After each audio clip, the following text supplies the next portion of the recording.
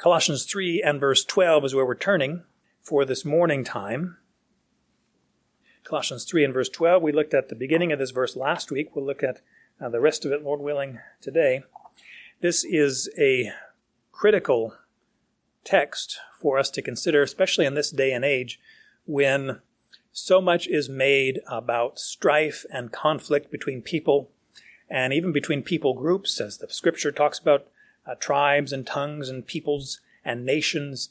There are terms that have been flying around in our society for these last few years, but even over these last decades in the more academic realms and the high institutions of higher learning, which so many times is not, it's lesser learning. It's devolved. I mean, it's just weird stuff going on. Words that remind us of not necessarily an embarrassing history, but a wicked history or heritage that we have as a people. And not just as Americans, just as people. The murders, the enmities, the strife, the oppression, the robbing, the kidnapping, the raping, the torturing, all the nasty things that we do to one another. But there's a solution that's being offered by the world, and that is under the guise of critical race theory, CRT, as you've heard it perhaps. And they use terms like colonization or cultural appropriation, that we as one culture are not allowed to participate or embrace aspects of another culture. There is a drive for equity and the conquering of implicit biases that we have. In some respects, racism, which is another one of these terms, and even not just racism, but a structural or systematic racism that is imbued or written into our Declaration of Independence, our Constitution, our laws, our the ways that we organize ourselves. There is a systematically racist tendency, an implicit bias, and it's not based on so much individual choice. It's based on, well, you're white, you have white skin, and therefore you are an oppressor, and you need to not just repent, and because repentance isn't really a right word. It is, you ought to just apologize for yourself the rest of your life. You ought to withdraw in shame and reproach, and that you have no right to speak on anything. Although you'd also say, there's another saying that says silence is violence. If you don't say anything, then you are violent. You continue this white privilege and this oppression. There's oppressed and oppressor, which really reminds you, if you're a student of history much, you are reminded of Karl Marx and his whole communist idea of the struggle or the strife between races, not races, but elements of society, the class struggles that are there. You have an oppressed class, an oppressor class, and now we just apply it not just to societal groups in that regard, or social groups, but in terms of skin color, because that's really what it is. Racism is only skin deep. If you're white, you're a racist. If you're not, then you are a victim of racism. There is another word called wokeness, or being woke, or wokeism.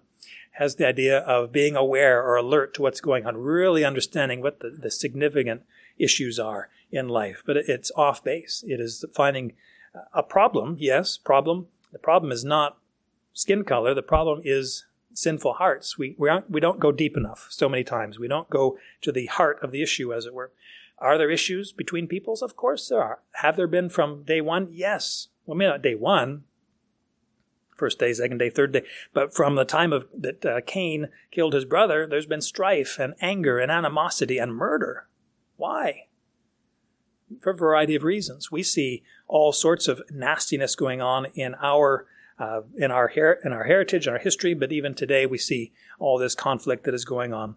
There is a claim in the church even that the church needs to use the analytical tools of CRT, because it gives us a helpful perspective on how we need to relate to one another, on how race and racism really dominates. I mean, it is the issue affecting everything. We just don't understand. Being us of mostly white privilege, in quotes, we just don't understand. But we need to learn. We need to have an attitude of learning. This is what the CRT proponents would say. But this approach, this theory undermines biblical doctrines of original sin, undermines and ignores human depravity, not just as a culture, but as individuals. It ignores and minimizes Christ's atonement. And as we've been studying, what difference does Christ's death and resurrection make for us? What is justification after all? What is sanctification? Is there any hope for us? Because CRT would pretty much eliminate any hope. It places guilt, it removes it from the individual and places it on the ethnicity. Oh, you can't help yourself because you're white, or you can't help yourself because you're black, and which is just wrong in so many different ways. Instead of absolving or helping calm down the strife between peoples, it's just stirring it up. It's making the issue more prevalent. It eliminates the hope of individual change. There's no change. You can't change your skin color. Even the Bible says that. Can a leopard change its spots? And so forth. And it ignores, and this is what ties into our text as we studied previously, but also for this morning, it ignores individual compassion, pity, love, and it affirms offense. It establishes it. It affirms resentment. It affirms judgment or condemnation, that there is no change. There's only the expectation of judgment for those who violate the terms of CRT. In the face of that, Colossians 3 teaches us something entirely different about how we relate to another, how we should relate to another in Christ, and what difference does Christ make.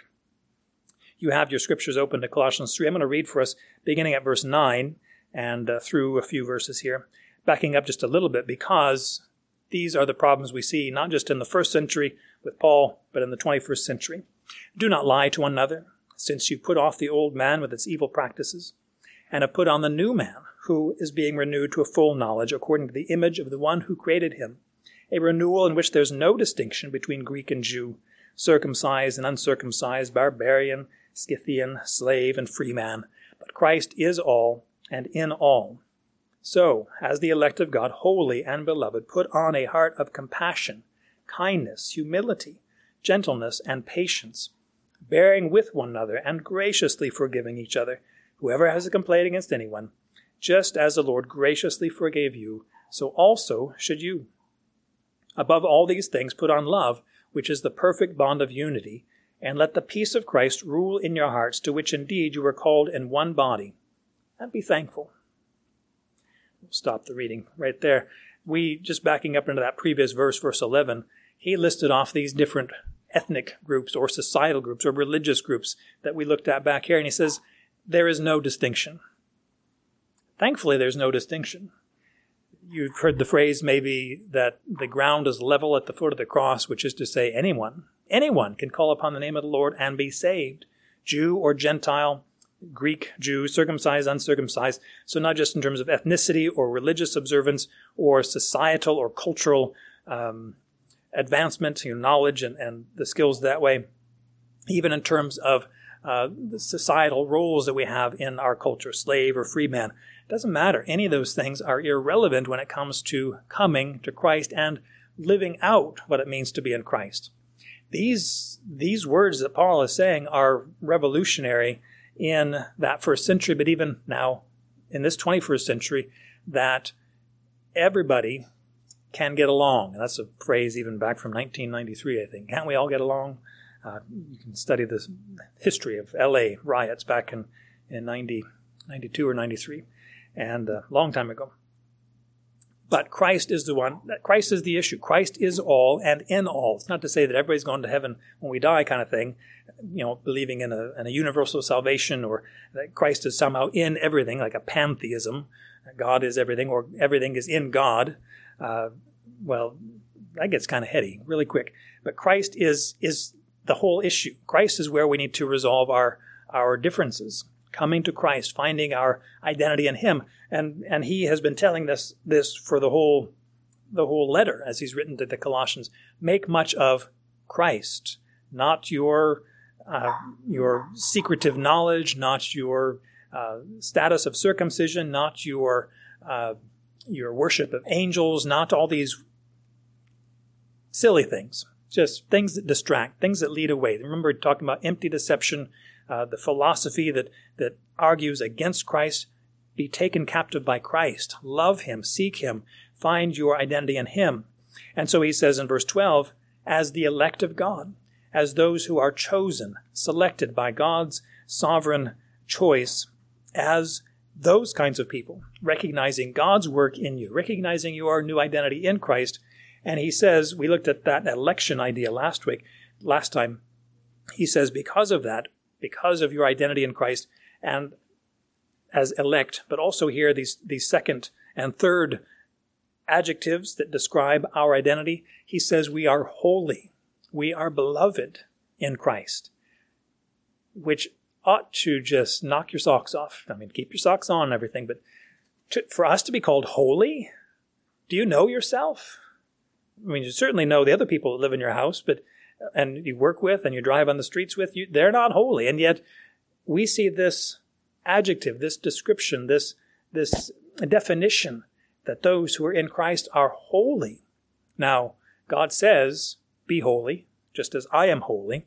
That expectation of holiness is not just a New Testament thing. That is an Old Testament requirement. Be holy. Walk in holiness. You are called by my name, and therefore you need to be set apart or consecrated. You've heard that term. Set apart for the service of God. It includes the idea of being devout or pious. And we think, there's all these pious people. These people who are so heavenly minded, they're of no earthly good kind of a thing.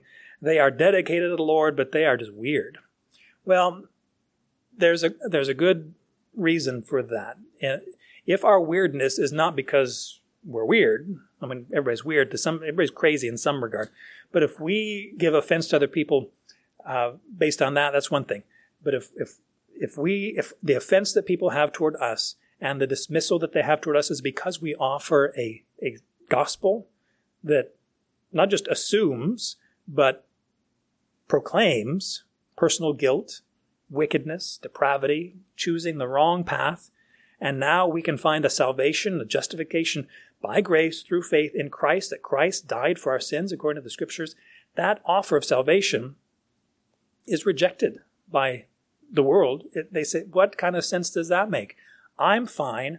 I'm a good person. Who is this God? I don't believe there's a God. I don't believe there's an afterlife. I don't believe there's judgment. This is all we have. And to offer that kind of a message is offensive.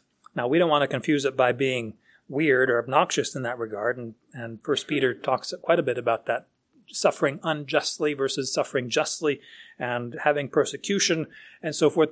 But we want to be weird, to go back to that term, which isn't a biblical term, but it is how the world understands or dismisses Christians. We think of ourselves, we ought to, as holy or devout or pious or set apart for God. We don't have any superiority in ourselves. I mean, good grief. If you've seen us lately, we're a mess. We want to emulate Christ. We want to offer him to the world, but we are, what does the Scripture say? We are not just broken vessels. Potsherds, pottery, clay vessels, that kind of thing. But we're broken. We need a potter who can put these pieces back together and offer something to the world. We want to be channels of God's blessing, but oftentimes we distract the world based on our choices and our idiosyncrasies, or you might put a little T in there, idiosyncrasies sometimes, but we just act foolishly. Not foolishly as the world would say, but foolishly even as God says. And we ought not to do that. And he gives us examples here in this text how we can distract from the message of the gospel and distract from the power of God to infiltrate the gospel for good. We saw it earlier by lying to one another, by having enmity with one another, by those things we saw in verse 8, I think it was listed there. And in contrast, we'll see this. But for us to be described by God as holy is so beyond our comprehension.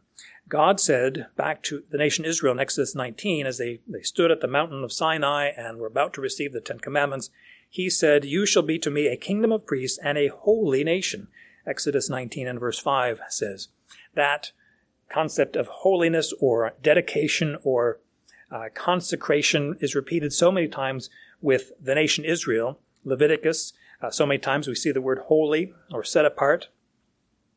In fact, if you ever hear about archaeological discoveries, and sometimes there's just a little fragment of a pottery, maybe a part of a jar or a vase or a pitcher or something, or even amulets, jewelry and different things. And it has this little phrase, Kadosh LaAdonai, holy to the Lord, set apart, Kadosh, sanctified by God's own, or set apart for God's own purposes. This isn't your normal tableware. This is for service of God in the temple. And it's not to be used for mundane things. We are set apart for God. Leviticus 11:44 says, I am the Lord your God. I'm Yahweh your God. Consecrate yourselves, therefore, and be holy, for I am holy. And he repeats it in verse 45, you shall be holy, for I am holy. This statement is so much in contrast to what we studied back in Colossians 1, as Paul described us in that context. Apart from Christ, he says, although, this is Colossians 1:21, although you were formerly alienated and enemies in mind and in evil deeds, but now he reconciled you.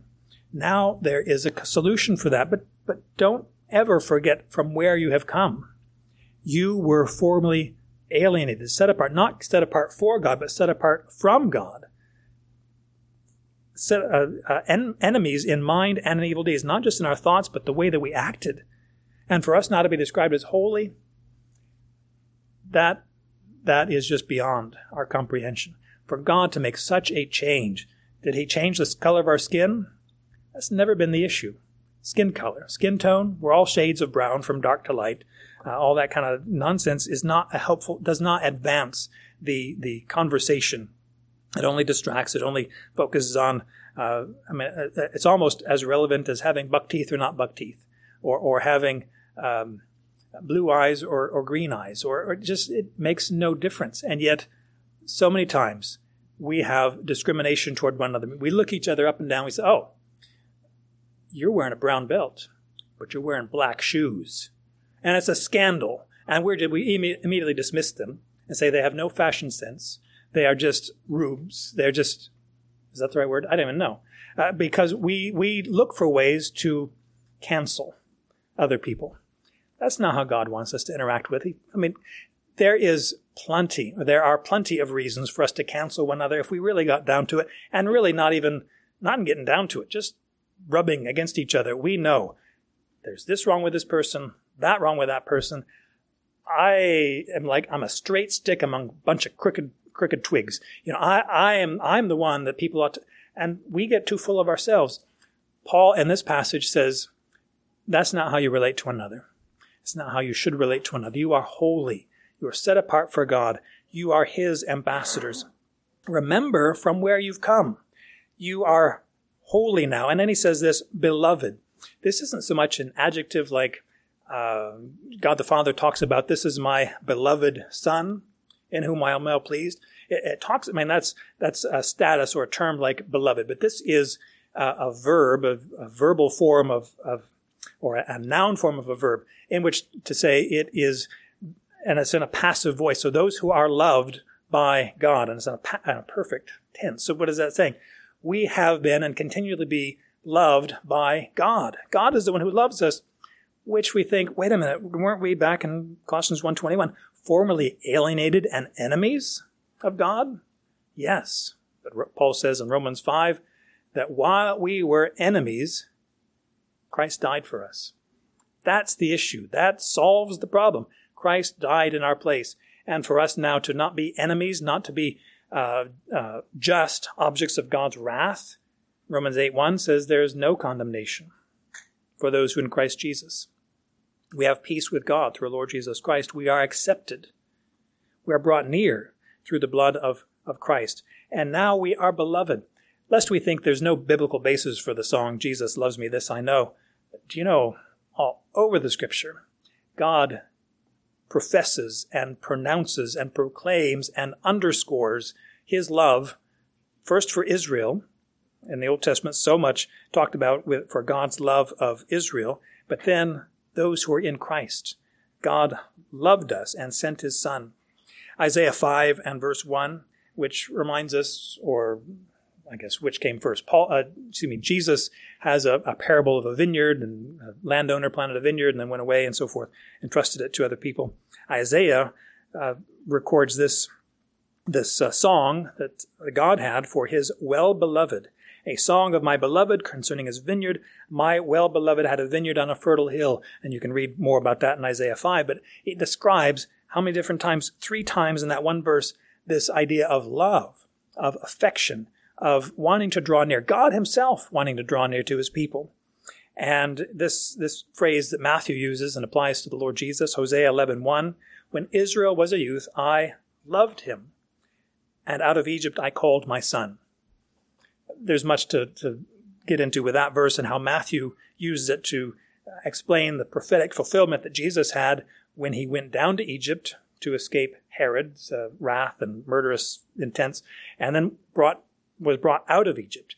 And he says, in fulfillment, is just as the prophet said, out of Egypt have I called my son. But this idea of love that God has for Israel and continues to have, intimacy, an affection, a commitment, a dedication to the sons and daughters of Abraham, Isaac, and Jacob. And he will fulfill certain promises and commitments that he has made to them. We see that expression that God the Father has toward Israel, but we see how he applies that to us as well. That we have this statement here in Colossians 3:12, of course, that we are loved by God. But also Paul says, 1 Thessalonians 1 and verse 4, that we are loved by God and we are beloved in God the Father, that we are, how else does he say here? We are even, the Apostle Paul said, you are my beloved children. He said, 1 Corinthians 4 and verse 14, I admonish you as my beloved children. So even from the apostles' standpoint, the apostles who represented Christ, who are his sent messengers, his authorized speakers or representatives, he says, I loved you. And because I love you, I'm admonishing you. I'm challenging you to walk in a manner worthy of your calling. He describes this reality that we are loved by God, that it's not just a reality, it is therefore an imperative for us to live out those who are loved by God. Ephesians 5 and verse 1 and 2, he says, be imitators of God as beloved children and walk in love.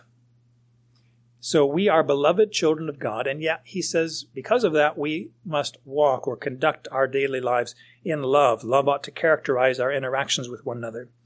And many other places we could see. The point is, with these 3 terms, elect, holy, and beloved, these terms are applied to Israel in the Old Testament, but also applied to the New Testament believers. And so we have an assurance that not that New Testament believers or believers in Christ have somehow replaced Israel. No, we are, as Paul says in Romans 11, we are grafted into that wonderful root, the root of God's covenant blessings through Abraham. That through Abraham, the blessing of God might come to us crazy Gentiles. And we're not, and how did you choose your parentage? When did you make that arrangement? And how did you sign your name when you approved who your parents would be? You can't do that. That's just ludicrous. We can't do that. God in his kindness, God in his sovereignty has set the parameters of our lives, the lives of nations and city-states and everything. We can find assurance that whatever God does, he does well. And he knows best, and he is sovereign, and he will get glory. None of the blame that we can say, well, how did you endorse all these wicked things that have gone on in history? It's not because of God. It's because of man's rebellion against God. It's our volitional, our chosen task of violating, and not just casually sometimes, but high-handed rebellion against God. No, God, I'm not going to do it your way. I'm going to do it my way. And that expression, of course, is wrong, and that each one will bear his own sins in that regard. But he says here, getting back to the text, he says, you are elect of God, you are holy, set apart for him, you are loved greatly by God, and therefore how ought you to live? Lives of arrogance, proud, condemnation, lives of boasting and just tearing one another apart, because obviously you are, I love that statement that Job said to his counselors after they told him, well, this is wrong with you, and that's wrong with you, and you ought to do this, and God is this. And Job said, well, surely you are the people, and wisdom will die with you. And that's just, that is just a beautiful thought, that these people think they know so much, and God himself finds fault with them. And it's almost like you wish that their wisdom would die with them. So many false teachers, I mentioned Karl Marx, others in history that have a worldly wisdom that is not right. You could wish that teaching would die with them. But no, it lives on and it infiltrates more minds, and it is enlarged upon and it is made much of. But thankfully, the memories and the teaching of people like David, who was an adulterous murderer, rebel at heart, and yet he was a man after God's own heart. He was a man of great sins, but also great repentance and confession. Just what a marvelous character that we can identify with in so many regards. Or Jeremiah, the weeping prophet. God, I don't want to tell this message anymore. Can you find somebody else? Moses, the humblest man, the meekest man that ever lived. He said, God, send somebody else to do this stuff. And we're in good company. That we ought not boast in ourselves, we boast in Christ. Because of our identity in Christ, he says this ought to characterize your lives. He gives 5 different examples and then continues it in the next verse, really underlining what these attitudes and practices ought to be in our human relationships. He says, put on a heart of compassion. Now, again, we looked at just briefly that idea of putting on. We saw the idea of taking off, like filthy garments, put off that stuff, which is both an indicative. It's something that has happened. We have put off the old man and put on the new man, but it's also something that continually happens. We need to continually put off the works of the flesh. We need to put on the Lord Jesus Christ. We need to live to honor him. And so he says, put on, as if you were to put on a garment, a warm coat on a cold day, or a rain jacket, or whatever it might be, that we are clothing ourselves with the righteousness of Christ, not just in terms of justification before God, but how we relate to other people. We are demonstrating our righteousness, our new lives in Christ, by having a heart of compassion. A heart of compassion, he says, instead of the animosity that we had, instead of the lying and deception and the warring against each other, he says, put on a heart of compassion. This phrase, these are actually 2 words, and it puts together in this phrase, heart of compassion. But both terms, as Paul used them here, can be and have been translated as compassion. So it's almost like you could say, put on a compassion of compassion, which is kind of weird. But this word compassion itself translated here is the idea of having a great affection for somebody. It's like love, but it's not necessarily, there are different kinds of love, of course, romantic or sentimental kind of love. But this is a love that esteems, like Philippians 2 says, esteeming or thinking of other people as more important than yourself. Thinking of things from their perspective, which, coming back to that CRT issue, are there problems that darker-skinned folks have endured throughout the centuries? Well, sure. And it's not just people from Africa. People from India. Have you ever seen very dark-skinned Indians? Well, sure. I mean, from India. Or light-skinned people from different... There are impoverished, there are oppressed, there are oppressors in every hue, skin color, known to man. And for us to say, well, it's just down to skin color. No, it's not. But for us to somehow appreciate or sympathize or at least empathize with other people, that, okay, you've faced some issues in your life. It was because of you grew up in a fatherless home, or you were born into poverty, or your parents didn't want you, your parents fought over things every night, they beat you, whatever. That is an issue of sin. That is an issue of you've been sorely and poorly mistreated. It's wrong what people have done to you. But focusing on that strife, focusing on the issues, is not as helpful as directing our attention to Christ, who solves these things, who may or may not change the heart of the other person, the absentee father, the abusive parents, whatever it might be, but it can change you. It can change your life, your perspective. You can be, as the next verse says, bearing with one another, forgiving. If you have been forgiven, by the way, have you been forgiven? If you have been forgiven, then you ought to be forgiving. He says, just as the Lord graciously forgave you, so also should you. That really is the issue. That's why CRT fails, one of the reasons. Where's forgiveness? Where is the opportunity for reconciliation? It's just an excuse for canceling people in a lot of regards. He says, put on this heart of compassion. This compassion has to do with, literally it talks about the inward parts, not the heart kind of a thing, but the kind of the bowels. And maybe King James translates it bowels of mercy. The King James translation would offer. But this is the idea of almost an emotional relating to the other person, or thinking, we say, put on, walk in the other person's shoes, or, how would it be to live as they have lived, or endure what all they have endured in their lives? How can we have a heart of compassion? How can we be motivated out of this kind of an affection? Again, as Paul says, thinking of other people as more important than ourselves, not immediately running to the solution, but to help or seek to understand what this person has gone through, not as a means of excusing God's grace and God's redemption, God's regeneration in life, but to appreciate or look at it from their perspective, to talk with them and listen to them.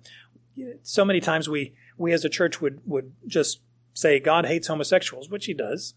But are we as much animated to say God hates liars? Or God hates thieves, and we just want to bring our Bible right down on other people's heads? It is so interesting. You've read Jean Valjean, Les Miserables, by Victor Hugo, is that who wrote that? Why did he steal bread? Is it because he was a thief? No, he stole bread to feed his sister's children. Now, was it wrong to steal? Yes, it was wrong to steal. But the reason why he did it, was that wrong? No. To appreciate, to come at it, and of course Javert, the lawkeeper, was just enforcing the law. There's no change. Criminals are always the same. They don't ever change. Once in prison, you're always in prison. I know you criminal types, that kind of thing. Whereas Jean Valjean repented. He changed. He became not a taker, but a giver, so generous, laying down his life many times for those about him. There is the possibility of real change, which a compassionate, understanding face, like the bishop in the story, if you've read the story or seen the movie or the musical or whatever, the bishop kind of weirdly says, I bought your soul for God, right? Which we don't do that, but we pronounce grace and compassion for people and seeing, I know you've had a hard time. I know this has been difficult for you, but how can we help? How can we not just to wallow in the ashes and the mess of the thing, but how can we rise up above it? How can I help you in that regard? Bowels of compassion, or a heart of compassion, will help with that. God has a compassionate heart toward us, that he is having a tender mercy. Luke 1 verse 78 talks about the tender mercy of our God who comes to us, that he is the one who sets his affection or his compassion on us. Christ himself, as he's approached by maimed and diseased people, he moved with compassion. Jesus moved with compassion, Mark 1:41, stretched out his hand and touched that leper and said to him, I am willing that you would be cleansed. And he was so. This idea of compassion or having a tender heart, instead of a hard heart, but a tender heart that can empathize with other people and to not understand completely, but appreciate what they're going through. This second idea of compassion, having a heart of compassion, is the willingness to show mercy. It is a practice of concern for other people, being a sensitive soul, not wimpish or always just quick to tears. That can be helpful, but can you show kindness? And actually kindness is another term we'll see here. It's the idea of pity, not from us being superior and you being inferior and I'm showing pity to you, but really appreciating who this person is. This is a person made in the image of God. They are so much in sin, both the recipient of violent and vile sinfulness and whatever, and they've also engaged in it themselves, and they are abused by, as Ephesians 4 says, the deceitfulness, the deceptiveness of sin. They have been sorely abused. This is a person made in the image of God, and now they've squandered it, they've violated it. How can I offer a balm, a word of comfort, a word of mercy, a word of lifting that person up to God? That's this idea of heart of compassion. God, when he describes himself to Moses, Moses said, "Show me your face." And God, this is Exodus 33:34, God comes and you hear this pronouncement, this word describing God. And he says, Yahweh, God Yahweh, compassionate and gracious. Why does he start with that? Why not holy, holy, holy? Why not just? Why not sovereign? Why not? Because that's not what Moses needed. He needed the compassion. And that's what we need. And that's what we need individually, but also to offer to other people. A compassion, a mercy toward other people. That we would have not just a casual or superficial compassion. Oh, I'm sorry. Like James says, you see somebody, be warmed and be filled, or go home and tell somebody else your problems. No, but can we really sit down in the ash heap? I mean, if there's one thing that Job's friends did right, they came and sat down with him. And they were with him in his misery, in his discomfort, in his physical and emotional, spiritual, and they were there. And yet when they opened their mouths, that wasn't so helpful. You want to make sure that you are equipped to share hope and share truth with one another. He says, put on a heart of compassion. Excellent thing. This idea, the second idea, kindness, really has the root idea of being helpful for one another or being useful.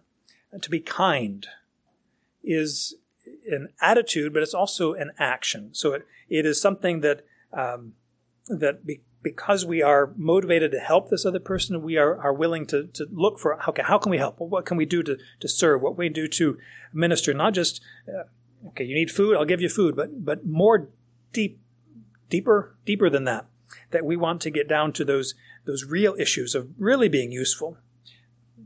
Food, clothing, shelter, those are important things to deal with, and we want to help in those regards. But the message of reconciliation, the message of hope in Christ is what we offer. We can see something like this, the kindness and severity of God, Romans 11 and verse 22. The kindness and severity of God. We think those are kind of opposites, aren't they? Well, yes. God is kind to some, as he says, to those who repent, to those who believe, but he is severe to those who refuse to believe and refuse to repent and humble themselves before God. So that you see the opposite, or the contrast, kindness and severity, being ruthless or being harsh toward other people. Not that sometimes we need to be harsh, rebuking. Sometimes there's a harsh element to it, always motivated out of love, of course, and wanting that other person to believe and change. But it's whatever kind of words, this is Ephesians 4:29, whatever kind of words come out of our mouths, we want them to be useful, that they would build up the other person, not to tear them down. Now, our words, again, may be difficult to hear sometimes, even as Paul says, I admonish you as beloved children. But our intention, our hope, our expectation is that there would be real, lasting change in our minds and, of course, in our words that come out of our heart, and then in our relationships, that we'd see a significant change. This next idea, and I'll just briefly finish this verse anyway, to get these thoughts in our mind, because these are so powerful in our day-to-day lives. He says, put on heart of compassion, kindness, being useful to one another, easy. In fact, Jesus' words, when he says, my yoke is easy, this is the word kindness. My yoke is beneficial. It is meant to be a blessing, not a cursing or a hindrance. But he says next, have a humility. It's humility of mind or lowliness of mind, maybe the King James or New King James translates.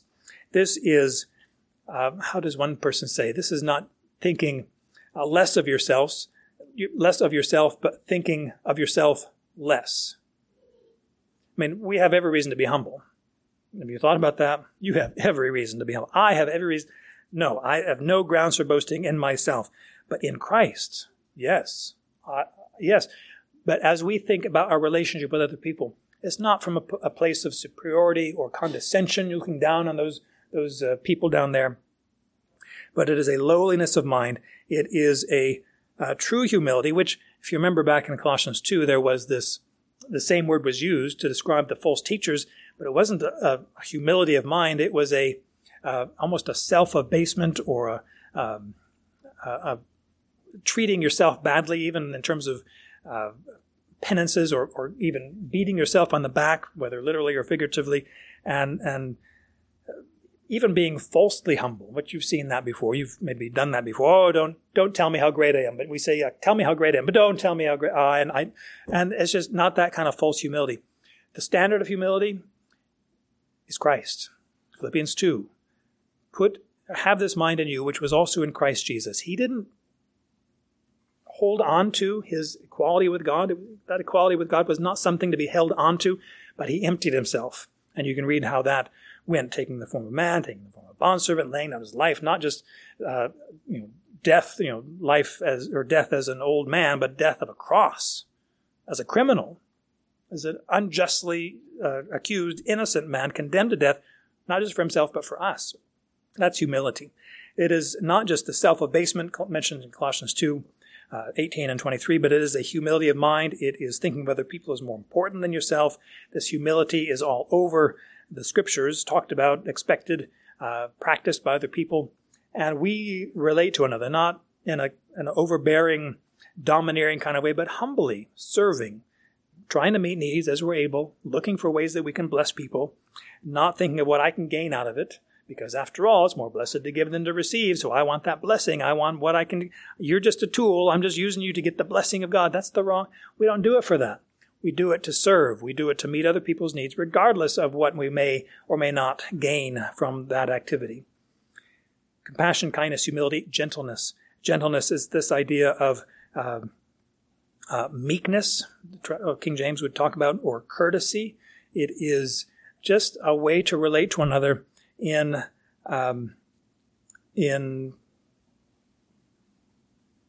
gentleness, in a great tender dealings with one another, that we would not be harsh, that we would not be demanding our rights. It even has the idea of being willing to lay down our rights to serve other people. Have you read Les Miserables lately? I mean, wow. Gentleness of Jean Valjean, who went and saved the life of so many different people and was so gentle. I mean, he was described many times as a very, very strong, physically strong guy, but he used that strength to serve other people. He was willing to be slighted. He says, how can I let somebody be condemned in my place? Remember the whole drama about, because he was on the run from the law for whatever. He had broken parole. And somebody was captured, being accused of being Jean Valjean, who was not. And he says, I can't let that person die in my place, even though nobody else would know. I'm living a life. I'm being useful to other people. I'm employing all these people in my factory. How can I run away from that for this one person? And you can read how that all went. But that gentleness, that meekness, not being spineless or wimpish or somehow weak or lily-livered. I think of The Silver Chair, C.S. Lewis, Chronicles of Narnia. Puddleglum. You thought about that fella? I mean, here was a guy who was courageous. He was a brick. The humans would talk about him as being a stout fella. But he was portrayed as being kind of wimpish. And so it's not that kind of look. He was a strong character. He was one of the strongest characters in the whole story. And yet he used his perceived inadequacies to guide and protect and lead his fellows in their quest. Well, that kind of gentleness is how we relate to one another, using our strength, using our rights, even not for ourselves, but to serve other people. And finally, he says, having patience. Having patience with another. Patience is only used when we need it, which is another way of saying, y'all don't have to be patient when you're watching the football game. Probably. Unless you're waiting for a drink. Your wife hasn't brought your Coca-Cola or your iced water or whatever. You're being impatient or that kind of thing. You don't have to be patient for things that you enjoy. But you need patience. We all need patience for things that are kind of hard to swallow. And people that are just being, I wish you wouldn't do that. I wish you wouldn't say that. And we're just thinking that. Meanwhile, we're smiling and just putting up with each other because that's what we do, bearing with one another. The next verse we'll talk about. Being patient means we don't get angry. It means long suffering. We saw this earlier in terms of our wrathfulness. Verse 8 talks about that idea of being quick to anger or wrathful or malicious and doing all. No, we are slow to anger. Doesn't mean we don't get angry sometimes, but we don't hold resentment or don't hold grudges. Love does not keep a record of wrong suffered. Can you imagine what life would be like if we always wrote down our offenses, other people's offenses against us? We don't write down our own offenses, right? We hide those behind our back. No, but other people's. And that just stimulates our resentment toward one another. No. You know how God describes it? He is patient in that Exodus 34 passage. The Lord is compassionate, gracious, slow to anger, long-suffering, patient with us. He is patient. He has allowed this. Romans 2 and verse 4 says, "Do you think lightly of the riches of his kindness and forbearance and patience, not knowing that the kindness of God leads you to repentance?" These ideas of gentleness, patience are described in 2 Timothy 2 when it talks about the man of God must not be quarrelsome. And he talks about being gentle with the possibility that those who are false teachers might repent. Wow, that we're patient. Now, we hold to the truth. We as my resident director back in college would say, we are valiant for the truth. We are aggressive in love. We uphold the truth of God's word, but we do it in a way that is aggressively, not violently or rudely, but purposefully, deliberately loving the other person. It might be that the other person doesn't want to receive that message of the truth at that time and doesn't even acknowledge, I don't believe in God, I don't believe in the Bible. Well, the Bible says and God says we don't discount or ignore our devotion to God's truth because of other people, but we patiently teach. 2 Timothy 4 talks about in season and out of season, not just for preachers, proclaim the word of God, but each person has the responsibility, whether it's a good time, whether it's a bad time. We uphold God's truth. We offer that out. We do it patiently. We do it with long suffering, not taking offenses personally. I mean, there's all kind of reasons, all kind of opportunities we have to be offended, to be hurt, have hurt feelings, and even being misunderstood or regarded as a fool or an ignorant person. We don't, that doesn't register to us. We are long suffering. We put up with each other. We in the church, of course, but even outsiders that don't know any better. They don't know any better. They're unbelievers. They're not in Christ. Can we have the pity that God has? Can we love even while we were enemies? So we can have that laying down our lives. Christ laid down his life for his enemies. We can have this human-oriented patience toward one another, and that we are steadfastly attaining patience. Colossians 1 and verse 11 talked about that. Patience is a big deal in that whole combination of compassion, kindness, humility, gentleness, patience. And he goes on, he's not done yet, which is so interesting. And we'll conclude with this. This idea of being in Christ is not just something that changes our eternal destiny. We're going to go to heaven when we die, or I know that my sins are forgiven. We know that we are Christians, Jesus himself said it, by our love. Our love for each other, our devotion to the brethren, but also the way that we live with people outside the church. We do good to all men, especially the household of faith. We are those who are, we're just animated, motivated, endued even. That's coming from that Greek word, to put on. We are empowered by God's love. This is supernatural stuff because you can't do it by yourself. You try to love based on your own strength, your own whatever, you're going to be empty soon. But if you are filled with God's love, recognizing I am in Christ, elect, holy, beloved, loved by God, then I can love other people. There's that old Gaither song, I am loved, you are loved. I can risk loving you, for the one who loved me best knows me. The one who knows me best loves me most. Wow. We're in Christ. Let's act like it.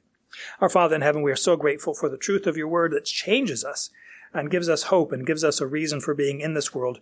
Please help us to be your people. We know that we are a mess. We are insignificant, inadequate, and just a poor excuse for humanity a lot of times. But we pray that in Christ we would stand firm in him and that we would be, as we described, compassionate and gentle and kind and patient and humble as we want to relate to one another. Thank you for your kindness to us, your mercy shown to us in Christ. Please help us to remember how much we have been forgiven so that we would be able to relate to others in your same way, to walk in love. Thank you for this good time. Please save and sanctify us for your glory. I pray in Christ's name. Amen.